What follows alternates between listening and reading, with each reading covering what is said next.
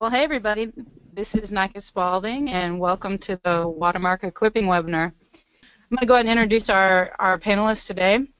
First of all, there's Nathan Wagnon, the Equipping Director of Apologetics at Watermark. So, Yeah, hey that's Nate. right. What's up? Hey, good to be with you guys. Normally, I'm the one who's introducing all this, so if you've been on these in the past, you've already heard my voice, but I've passed the baton to Nika for today. So we'll see how well that goes. The next panelist is Sylvia, used to be McCallum, now Bateman, formerly known as McCallum. Yeah. And Sylvia will jump in if we have questions and interrupt us. So, thank you, Sylvs. It's my pleasure to be here. How long have you been married, Sylvia? Yeah, a month and 3 days. But That is legit. yeah, looking forward to answering those questions, and I'll just be responding back to you. And then if we get one more than once, we'll pose it to the panelists. Awesome. She's also willing to answer questions about marriage because she's now an expert. Exactly. And then our two panelists. So first one, Dr. Steve Porter. He's the professor of theology and philosophy at Biola University at the swampy, cold Southern California area. Yeah. So That's right. Thank you. I'm glad to be with you guys. I'm looking forward to the conversation. That's great. And I should probably also mention that he's the general editor of the Journal of Spiritual Formation and Soul Care. So he knows a few things about what we're talking about today. Yeah.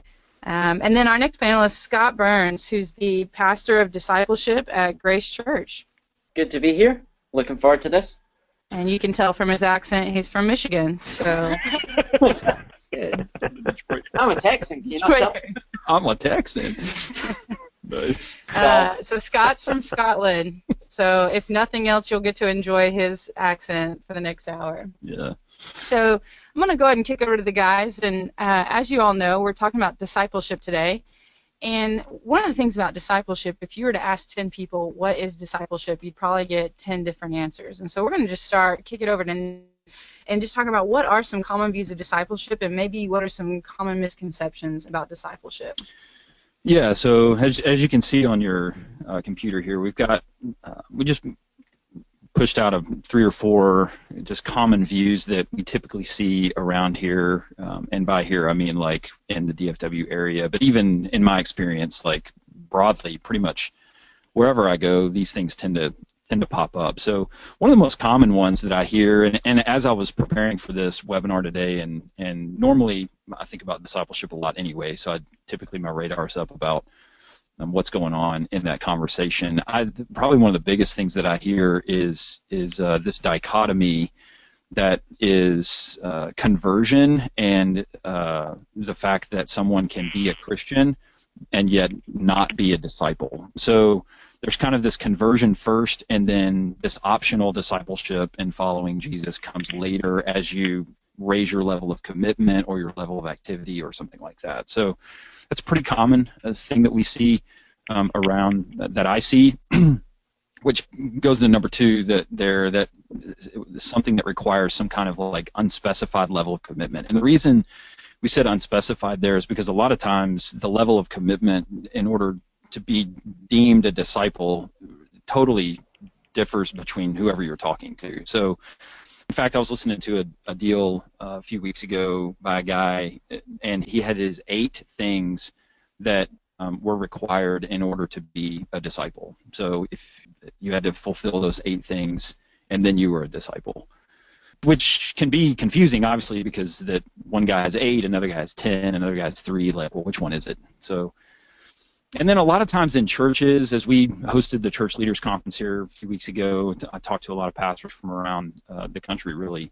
And a lot of them in churches will have the idea of discipleship as being just like a little more than a Bible study. So if someone says, I'm going to go to my discipleship group, really what they're talking about is, I'm going to go to my Bible study and we're going to study Romans, and then I'm going to go home, and maybe what's required of me is I read a little bit else outside of that and maybe memorize some verses, but then I'm just going to come right back to my discipleship group the next week and be discipled, which plays into number 4 there. And that is, a lot of people will tie in their definition of discipleship to a certain program or methodology. So if you completed a curriculum, then you've been discipled. Or if you met with an older Christian person who's a little further down the road and more mature, then you've been discipled. So Steve and Scott, I'll pass it to you guys. Like, what are some common things that you guys see in your contexts that are just various views on how people think about and talk about discipleship. Well, the one I see probably most, though I can relate to all those you mentioned, is number 4, Nathan, the certain program or methodology. In fact, just yesterday I was with a class of students here at Biola, and I just asked them, I said, how many of you have been discipled? And out of a class of about 50, I would say maybe a quarter to a third raised their hands. And then when I asked them, so what did that look like? What was how were you discipled? And most of them, they only counted it as discipleship is if they had some sort of usually older, more mature Christian who came alongside them for a season of time, either right after they got saved or it could have been later in their Christian life. But that person mentored them for a season. It could be a year or two. And also there was a real strong emphasis on kind of life-on-life mentoring, this real close access where it wasn't just we met in a coffee shop and they taught me how to study the Bible or something. It was, well, I got exposure to how they live their life. And I thought, well, that's wonderful that these students got that sort of mentoring. But what I went on to say is, no, really, everyone in this classroom's been discipled, and you are being discipled. We're being discipled by Jesus, and that Jesus didn't give up on discipleship, when he left Earth, but he continues to take on students, and so that's the. I mean, we could talk more about that, but as I think about some of the common views. It's this idea that unless I go through a certain sort of program, I'm not really I haven't been discipled. Yeah, so let's go ahead and go that direction. So you touched on this a little bit just now that discipleship is really discipleship through Jesus. And so why don't Steve and Scott and Nate jump in as you will. Just what is then Christian discipleship? If it's not a methodology, if it's not this program, which is what people naturally think of, like help us define Christian discipleship as you guys have learned over the years. Well, I'll say something, and then Scott and Nathan can correct me. But I think what's helpful is to distinguish between Jesus' concept of disciple and discipleship, and then Jesus' methodology of discipleship. And what I mean by the concept again is disciple, the Greek word methetos, right? It means something like a student, a learner. And so what Jesus called to himself is he called learners, he called students. And again, that's something he didn't stop doing when he asked when he asked his 12 to go out and make disciples. He wasn't asking them to make disciples of themselves. He was calling them to go out into the world and make students of Jesus. And so we are all disciples of Jesus. That's what Jesus was teaching when he taught about discipleship. It was discipleship to himself. And then there's a question of methodology. And of course, the methodology Jesus used was this kind of life-on-life, follow me around, live life together for 3 years in a small kind of group situation. But not all of the disciples in the first century that were disciples of Jesus followed him around. There were other disciples that stayed where they were. And so there were ways to be discipled by Jesus that didn't include that life-on-life methodology. And that's where I get concerned is that in a lot of our discipleship ministries, we've adopted a certain methodology, and we think, if unless you've gone through this sort of program or this sort of kind of relationship, that's the only way you've been discipled, when there's all sorts of other ways that we can nurture each other's discipleship to Jesus. And so I think if we distinguish between Jesus' concept of discipleship from his methodology, it turns out there's lots of other ways to come alongside people in their discipleship to Jesus besides just meeting with them in a small group format or one-on-one. And so there's lots of ways that we encourage or nurture one another's discipleship to Jesus that involves all of the different giftings of the body of Christ and all of the different ways that the members of the body of Christ reach out to one another. So that's part of how I would kind of make that distinction. Yeah, I think that distinction is so critical for understanding and thinking rightly about Christian discipleship, because so often what we see is that the methodology or attempting to imitate, even like imitate in a really literal way, the way that Jesus did things can swallow up Jesus's overall concept of discipleship, and then people begin to think that the methodology or the way that it plays out actually is discipleship. Whereas it's this concept that Jesus had of discipleship was the overarching like umbrella, and that various methodologies like fit underneath that. So it's a subcategory. So someone who meets with an older person is like, well, I'm doing discipleship, and I think the right answer is, well, yeah, you are. But I think maybe even more accurately to say, yes, you are, and right now Jesus is discipling you. His discipleship in your life looks like you meeting with an older individual who's coaching you on life and mentoring you.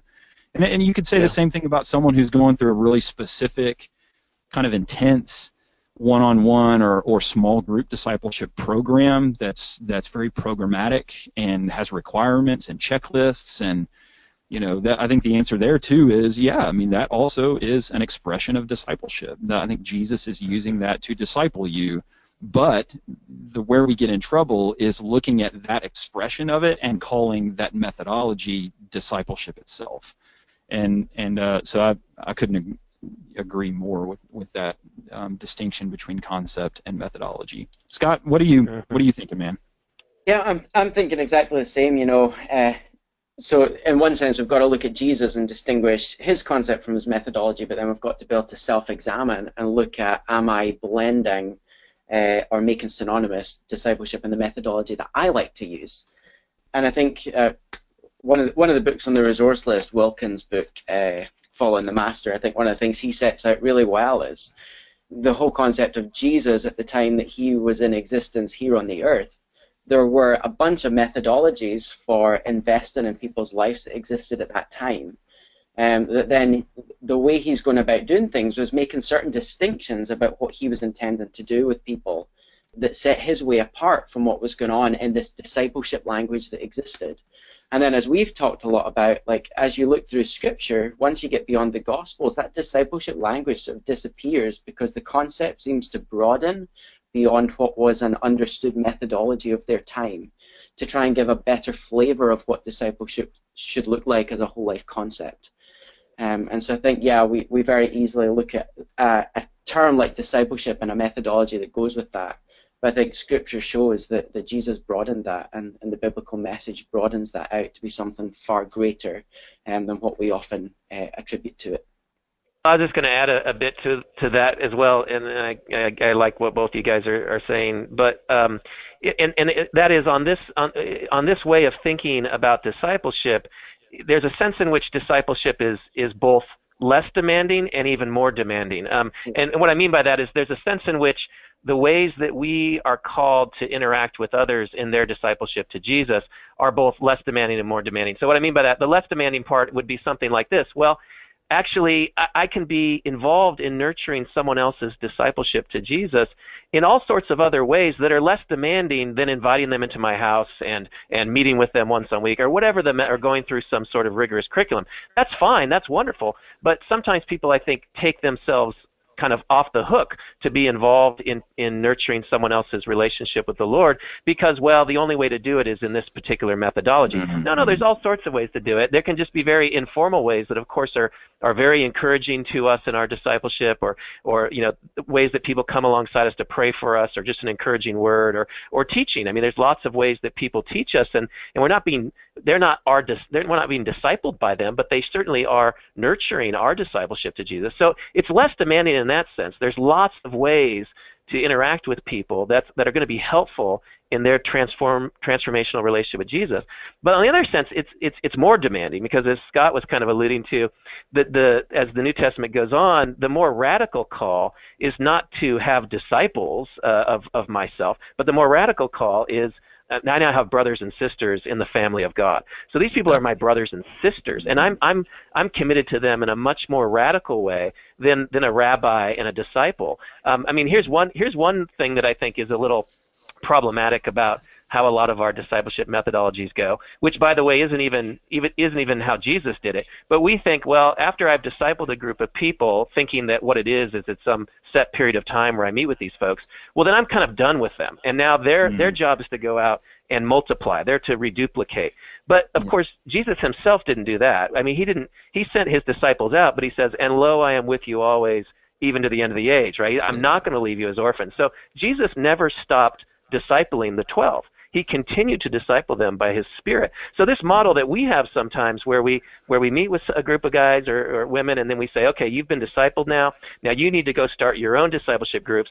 And I kind of let them go, right? And I say, well, I'm going to start a new group now. Well, we need to think about that, because there's a way that can go. That's not even Jesus's methodology. He didn't do that. He didn't leave them after a period of time. So there's a more radical call where the people that God has called me to are my brothers and sisters in Christ, and they're my brothers and sisters in Christ forever. And so, for the rest of my earthly life and on into eternity, I have a responsibility to them. If I'm called to nurture their discipleship to Jesus, that doesn't last for a year or two or three. It lasts a lifetime potentially. And so this model of discipleship actually turns out to be a lot more radical, I think, than the kind of life on life, meet for 1 or 2 or 3 years and then send them out.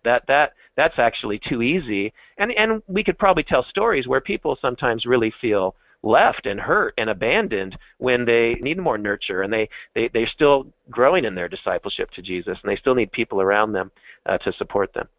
Yeah, so I was listening to actually a prominent church here in the DFW area. A guy did a sermon on discipleship a few weeks ago, and he got to this point, Steve, that you were just talking about, and he actually said, he was like, and so some of you guys are thinking like, man, I've got to, because he was thinking through it in the model of, it's this specific methodology. You have to invite people into your home, into your life, into, and that only is discipleship. And so he was like, I know some of y'all are sitting there and you might be frustrated or, thinking, hey, how do I do this? And his answer was, well, it's really hard.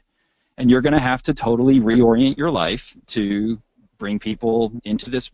I mean, he didn't say these exact words, but that's what he meant. Is to bring people into this type of methodology.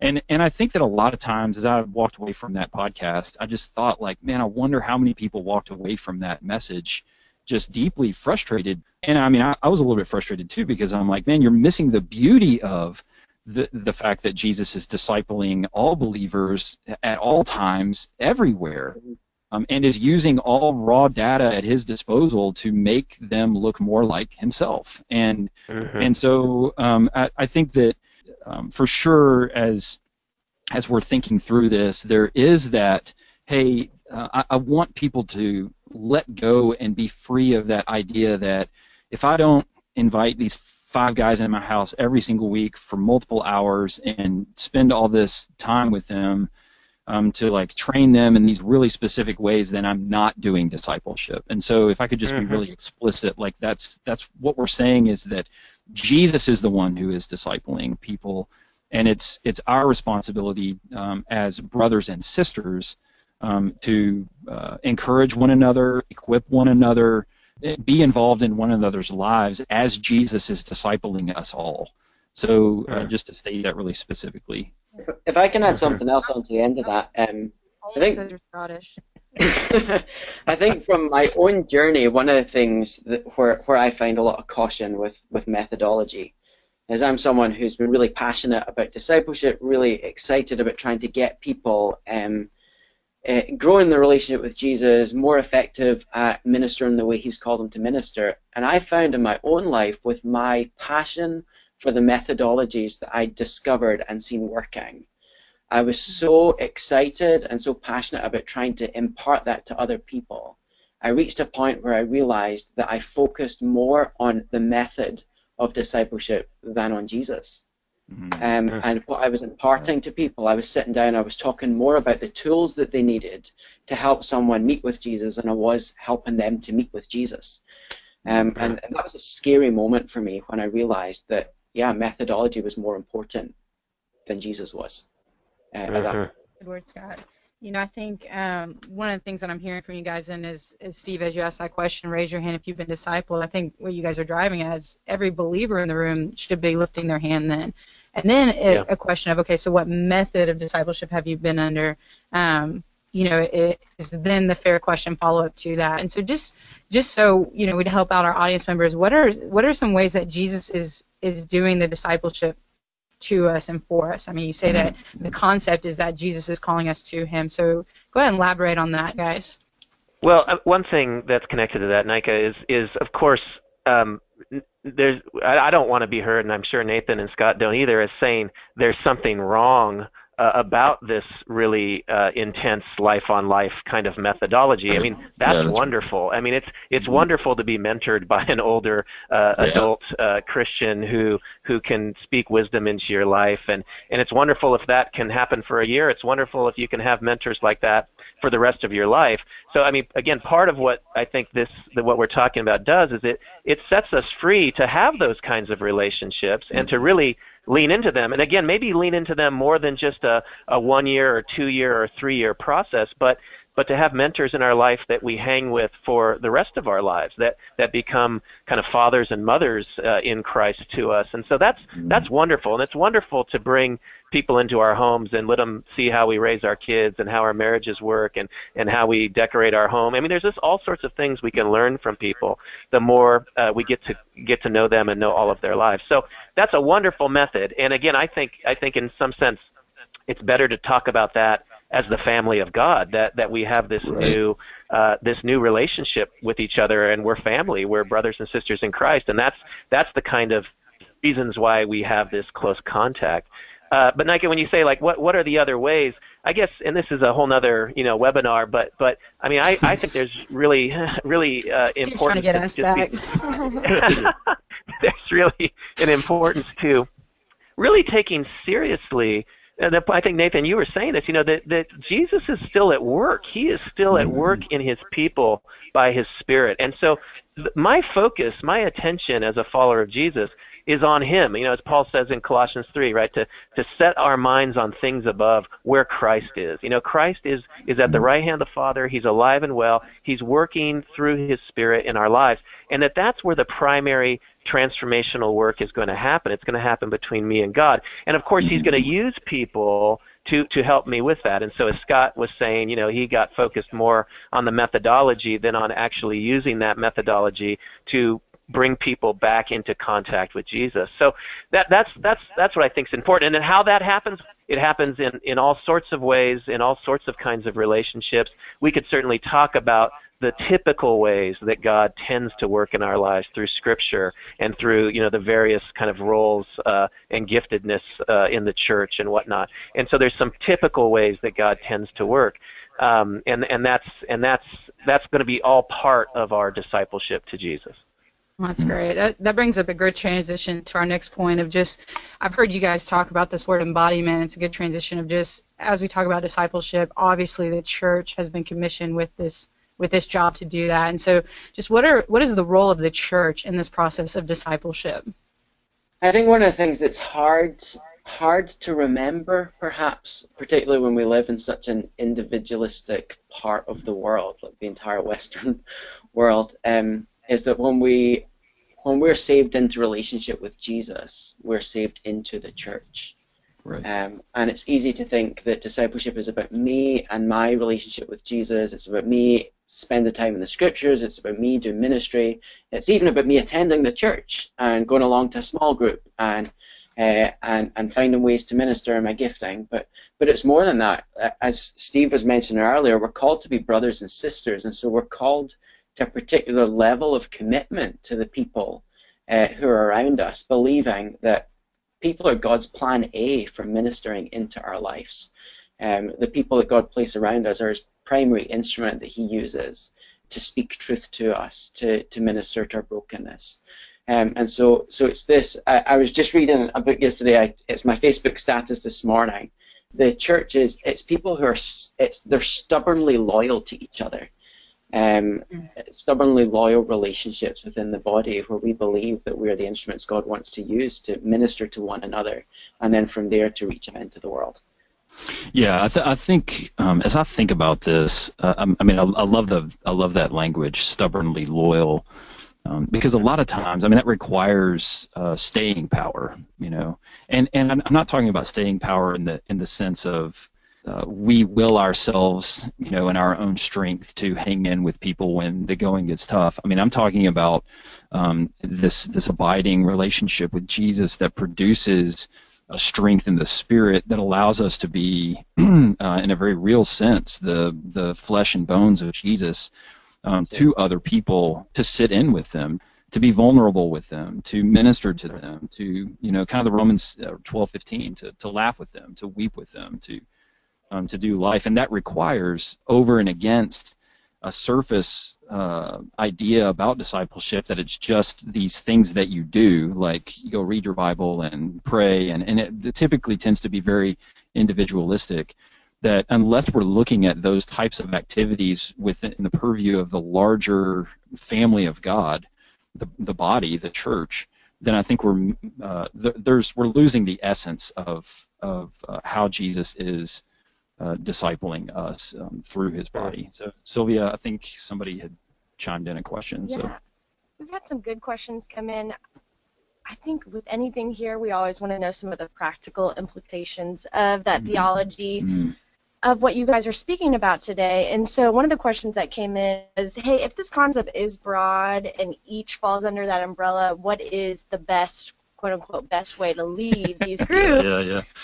Invite them into our lives? And then that question that goes along with that is, hey, does the church have a responsibility to set boundaries or criteria in which you have these leaders leading? And so I think there's a practical and also, too, some theology.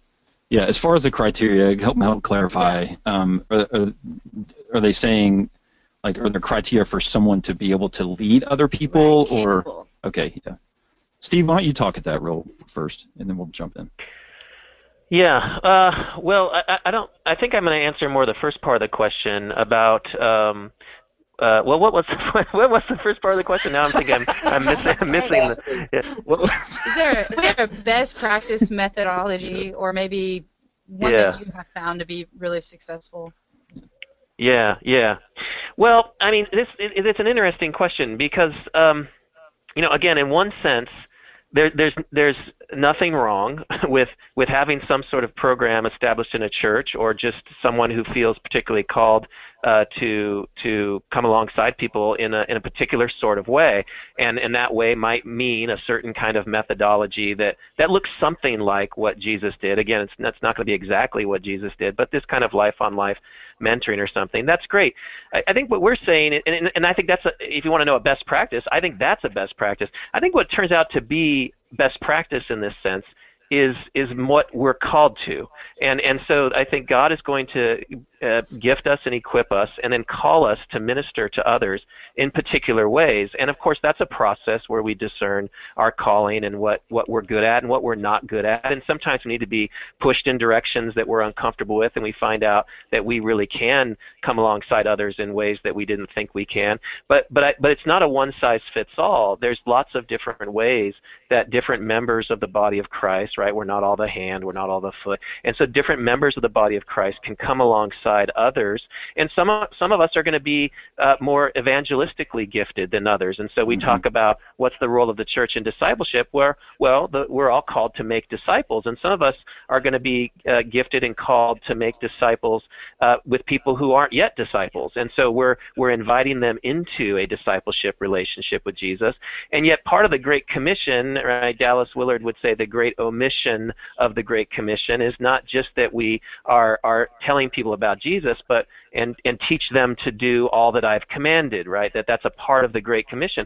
So part of making disciples as well is to teach them to do or to obey all that Christ commanded. And that's this journey that we've been talking about too, of growth and transformation. Jesus doesn't say, tell them what I've commanded and expect them to do it. He says, no, teach them to do all I've commanded. Teach them to love one another. Teach them to go the extra mile with people, to turn the other cheek, to bless those who persecute them. So there's a whole program of growth and transformation that's part of making disciples.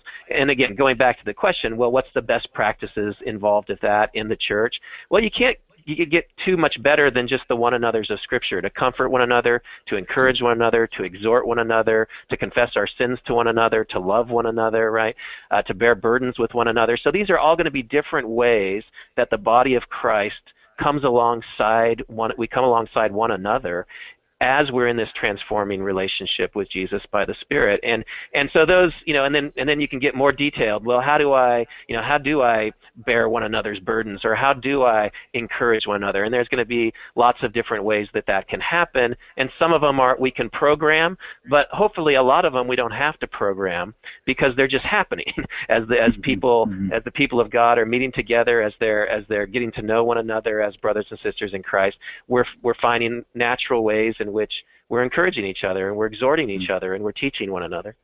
That's good, yeah. So I think if I could just share just from my own personal experience, because I've been in a bunch of different models of discipleship, and the older mentor with a structured program has been hugely transformative in my life, and so that's a lot of the language the practical language that I know. And I think what I learned as I continued to have these discipleship groups is one of the things that I learned is that as I was going, I was seeing a unique giftedness that was totally different from mine in each one of these guys that were in these structured groups that I had. And so I began to see that, man, if I try to expect for you to be me, or for the Spirit to use you in the same way that He uses me, that's just totally ignores the fact of our uniqueness, the fact that the Spirit has gifted us in our own ways. And so what I started to do with these guys is I was like, hey, take the things that you're learning here and the way that the Spirit is transforming you, and then you need to minister and be on mission in the very unique and special way that the Spirit has called you.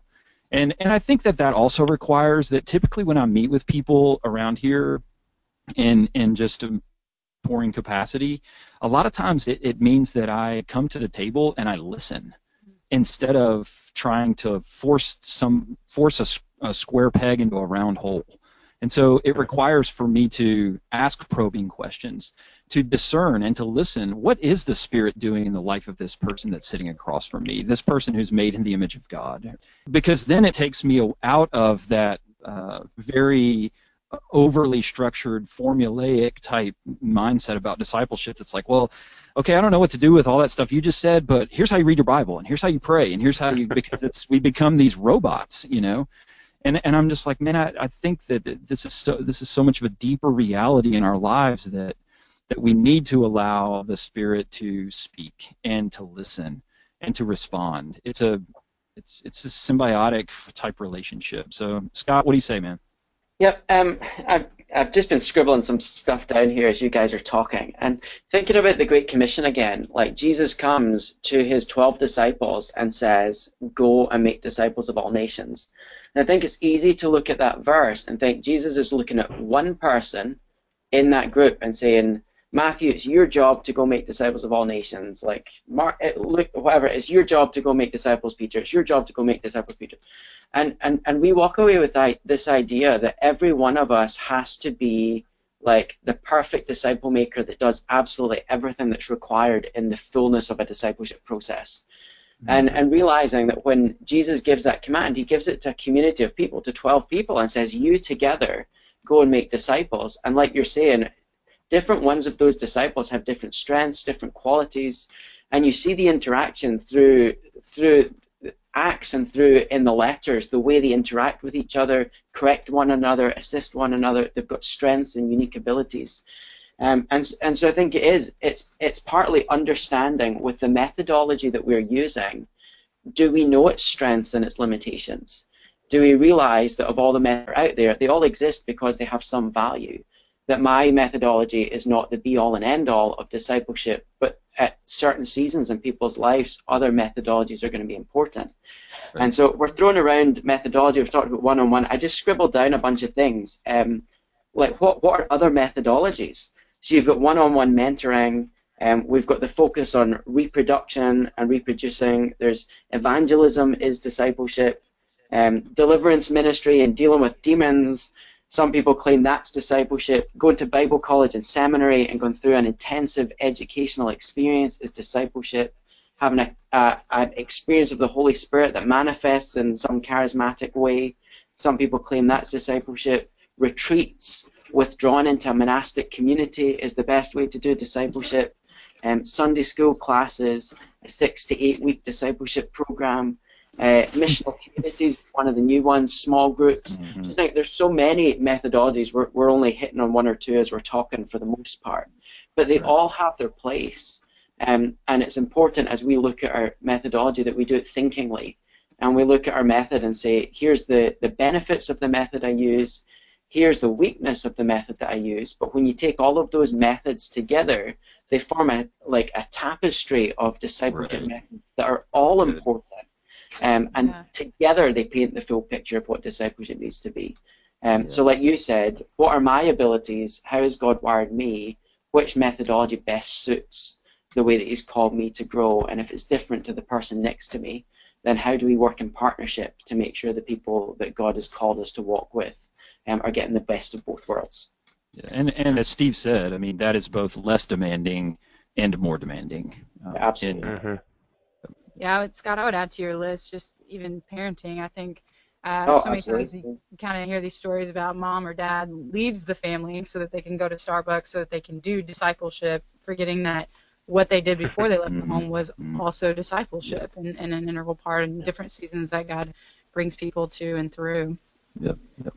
If someone wanted a resource that goes kind of right along the lines that Scott was talking about, there's a book that recently came out by Alex Absalon and Bobby Harrington called Discipleship That Fits, and the subtitle is The 5 Kinds of Relationships God Uses to Help Us Grow.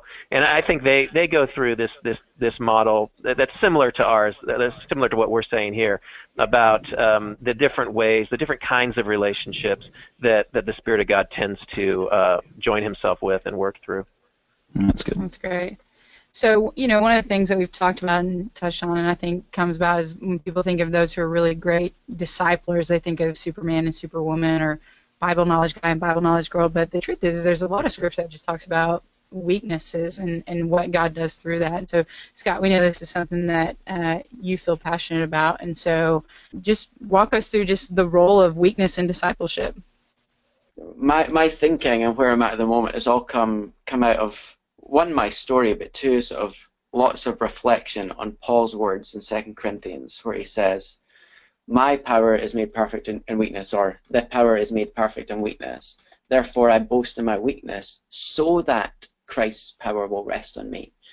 And just started reflecting on we experience weakness. We don't like weakness. And so it's here. Is it purely a result of the fall? Does it have any purpose in our life? Is discipleship purely a process of eliminating our weaknesses and becoming strong? And through my reflections, realizing that that's not the case, that weakness has a significant role in our discipleship to Jesus. And so to jump back, like at the fall, we spend a lot of time when we look at the temptation and fall, we look at Adam and Eve's pursuit of godlikeness. We tend to critique like that it results in autonomy and individualism, and just our attempts to set ourselves up as God in our own life. But reflecting on that and thinking, well, part of our pursuit of godlikeness, if we're looking as humans and saying, I want to be like God, we simultaneously have to reject the fact that we're creatures, because creatures in comparison to God are weak and have limitations. We're unlike God, we're not all knowing, we're not all powerful, we can't be everywhere all the time.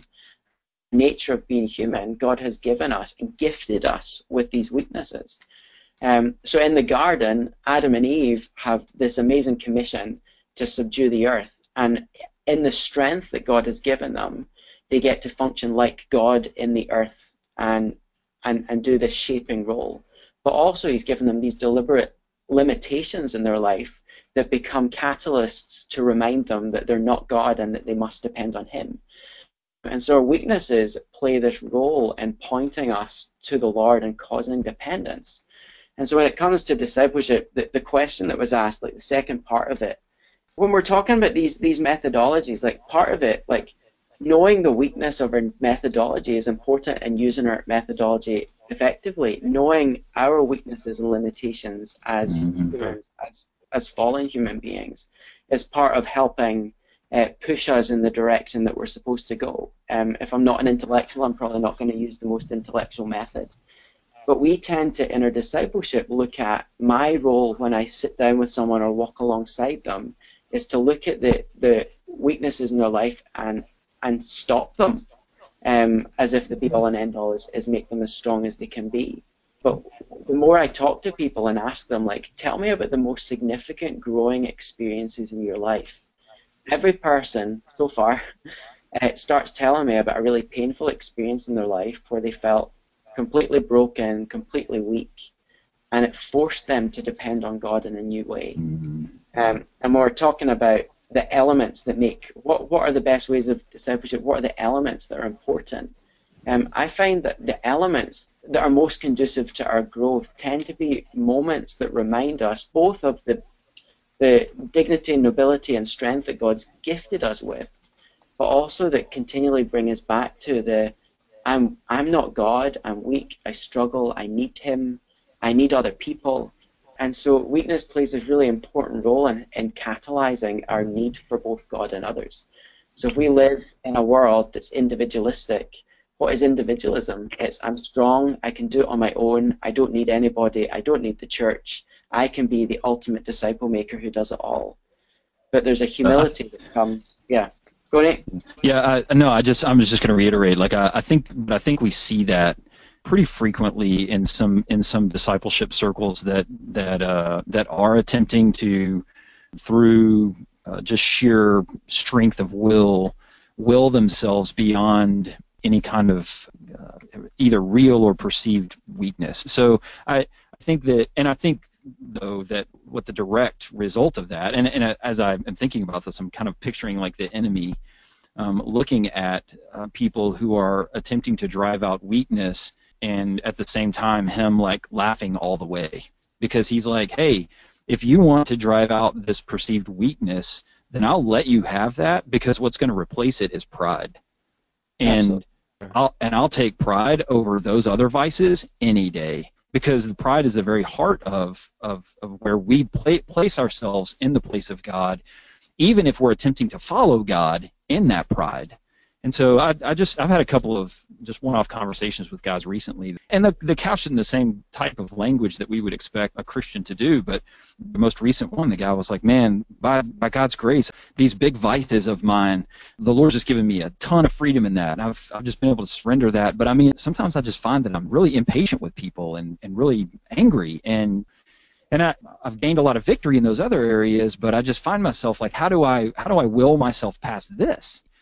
And I just had to remind them that the role is not to discipline ourselves to the point where we've pushed out all weakness in our lives, but to recognize that our own depth of depravity and our own sin, that we're far more sinful than we will ever know, right? And that even when we, as I've heard you say before, Steve, even when I pray, I sin. There is sin that goes, this undercurrent that we, if we were given long enough, would be able to peel back the layers of.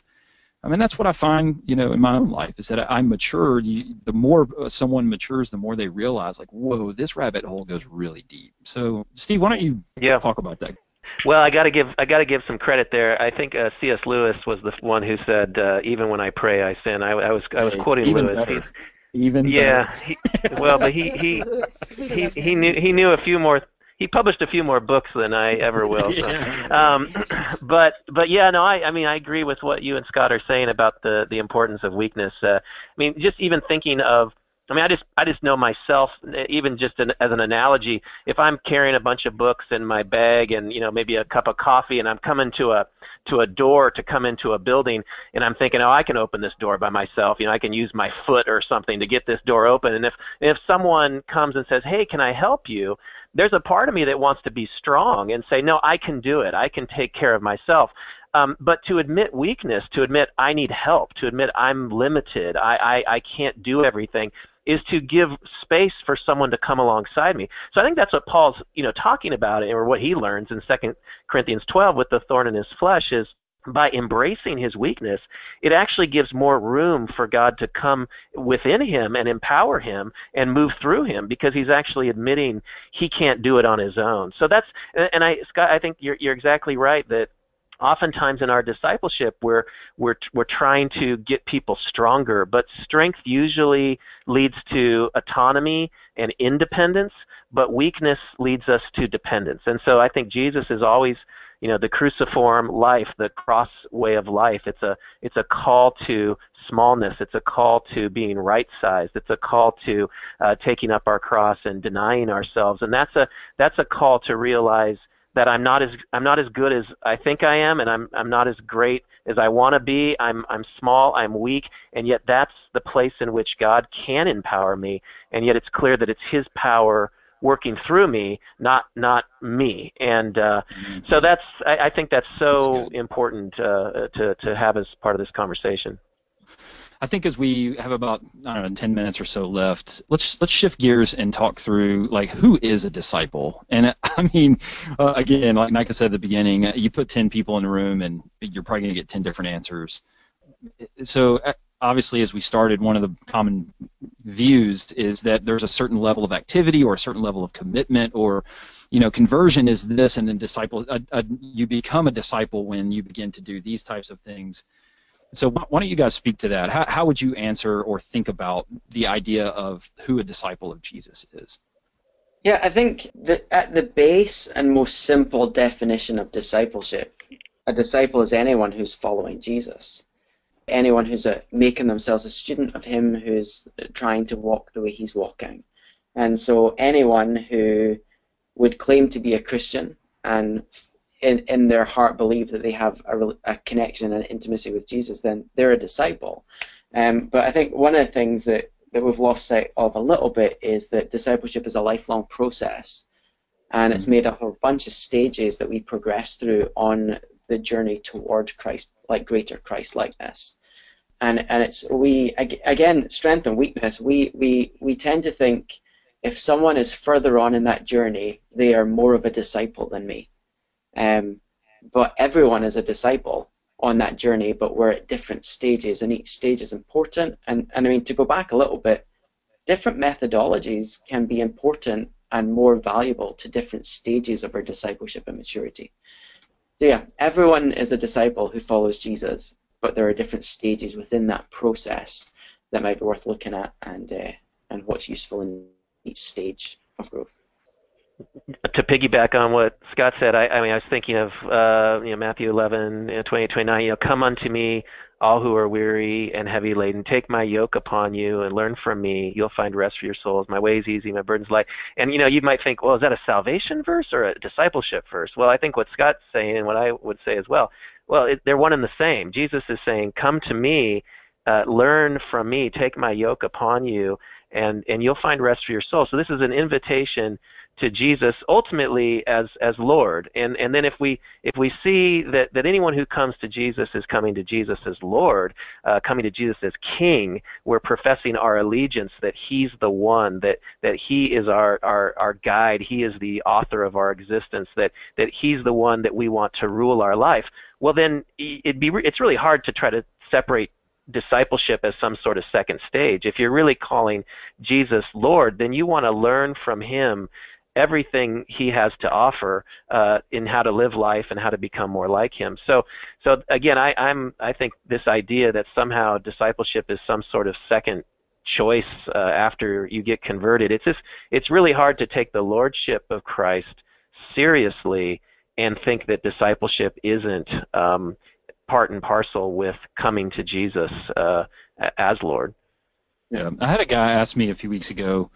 We were having this conversation, and he was like, well, I mean, so if someone obviously like receives the free gift of God, that because a lot of times the reason this distinction is made is because people view discipleship as a work that we do, so like, well, salvation is free, but discipleship is costly. So obviously you can be a convert, but not a disciple.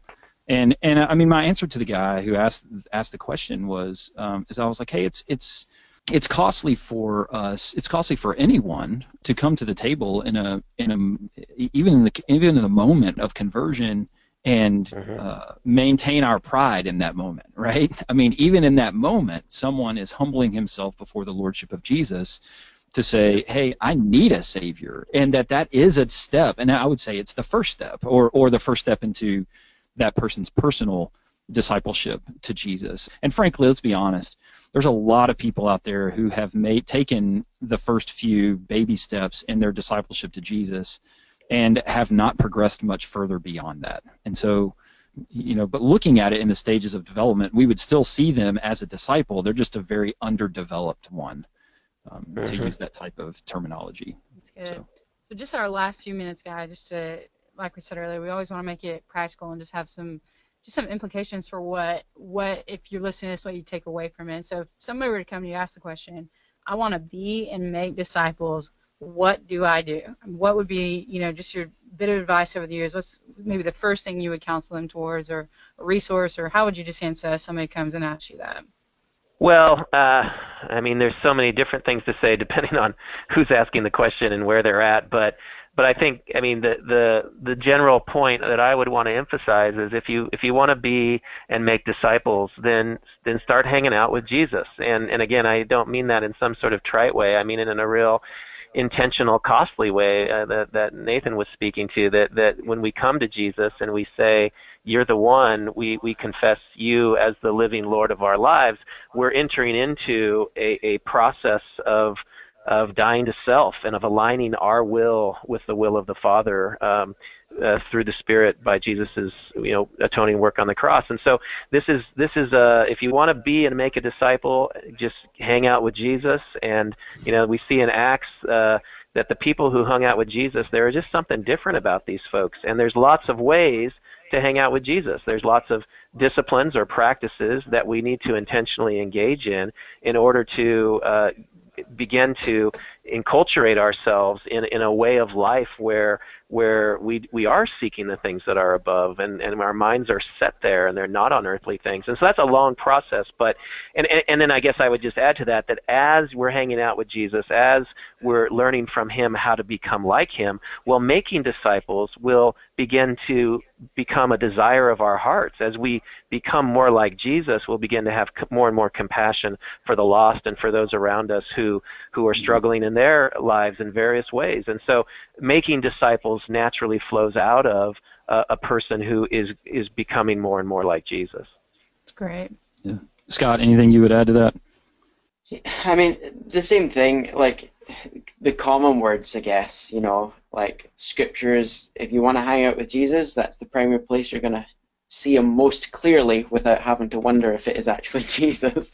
So just beginning to cultivate those habits of coming to the scriptures, and with that is, who are people round about you who are followers of Jesus, who you can surround yourself with, who can help walk with you in that journey. And God's Word, His Spirit, and His people together are powerful tools for learning what it is to be a disciple and following that process that Steve just talked about. Simple. Yeah, that's good, man. The only thing I would add to that is that, and we are going to have a future webinar on the spiritual disciplines. What are they? What are they not? Kind of how are we to best practice these things? But I love the fact that this idea of being actively passive. And what I mean by that is there is activity in discipleship to Jesus that we must participate in. We're co-laborers with Christ, and we cooperate with the Spirit's work in our lives as the Spirit is making us more and more into the image of Christ. See 2 Corinthians 3:17 and 18, right? So we're with ever-increasing glory imaging Jesus, and that we have responsibility in that. And yet our responsibility is not something that brings about the change or transformation in our lives. It just places us into the spot where we can passively receive the activity of the Spirit to transform us. So we're actively passive. And I think that's what, as we think about the spiritual disciplines, I love Dallas Willard, who wrote a book, The Spirit of the Disciplines, that I would recommend to everyone. But he talked about in that book, he said that Jesus himself was practicing disciplines, and that we also should follow Jesus's example of practicing these disciplines in order to, so we do these things so that we can remain constantly at home in the fellowship of the Father. and that's the goal. The goal is to remain in the fellowship with the Father. And I just promise you, if you do that and you learn, then the Spirit teaches you how to do that, then to state in a double negative, right? You cannot not change. That's what the Spirit does. He changes people's lives. That's great. Just if you're hearing us and you're hearing us saying, hey, the way that you can make disciples is spend time with Jesus, then please know the heart of the Equipping Ministry here is to be able to help you do that. And so we have Equip Disciple starting up in the summer sessions. We have this summer, one of the core classes Nathan and I are teaching, Keys to Effective Bible Study. Yep. And so, hey, one of the most clear and effective ways you're going to see Jesus is to be in his word, but that only works if you actually understand how to read and study and interpret and apply it. And so we would love if we can help anybody listening to this or anybody else who tunes in later, if we can help you take your next step in walking with Christ. We would love nothing more than be able to do that. And so, friends, thank you so much for tuning in today. That's our time. As you exit from the webinar today, you're going to have an opportunity to take a survey, and we value honest feedback. And so we can only get better if you'll tell us where we need to get better. We are going to do this again. We're going to do it June 17th, and on June 17th, we're going to have a webinar on an intro to apologetics, and our guest will be Greg Kokel, who wrote the book Tactics and is just a friend of Watermark, and certainly we want to call ourselves his friend as well. And so, Steve, Scott, thank you so much for tuning in with us today. That was fantastic. Yeah, that's great. All right, well, if that's it, I guess we'll sign off.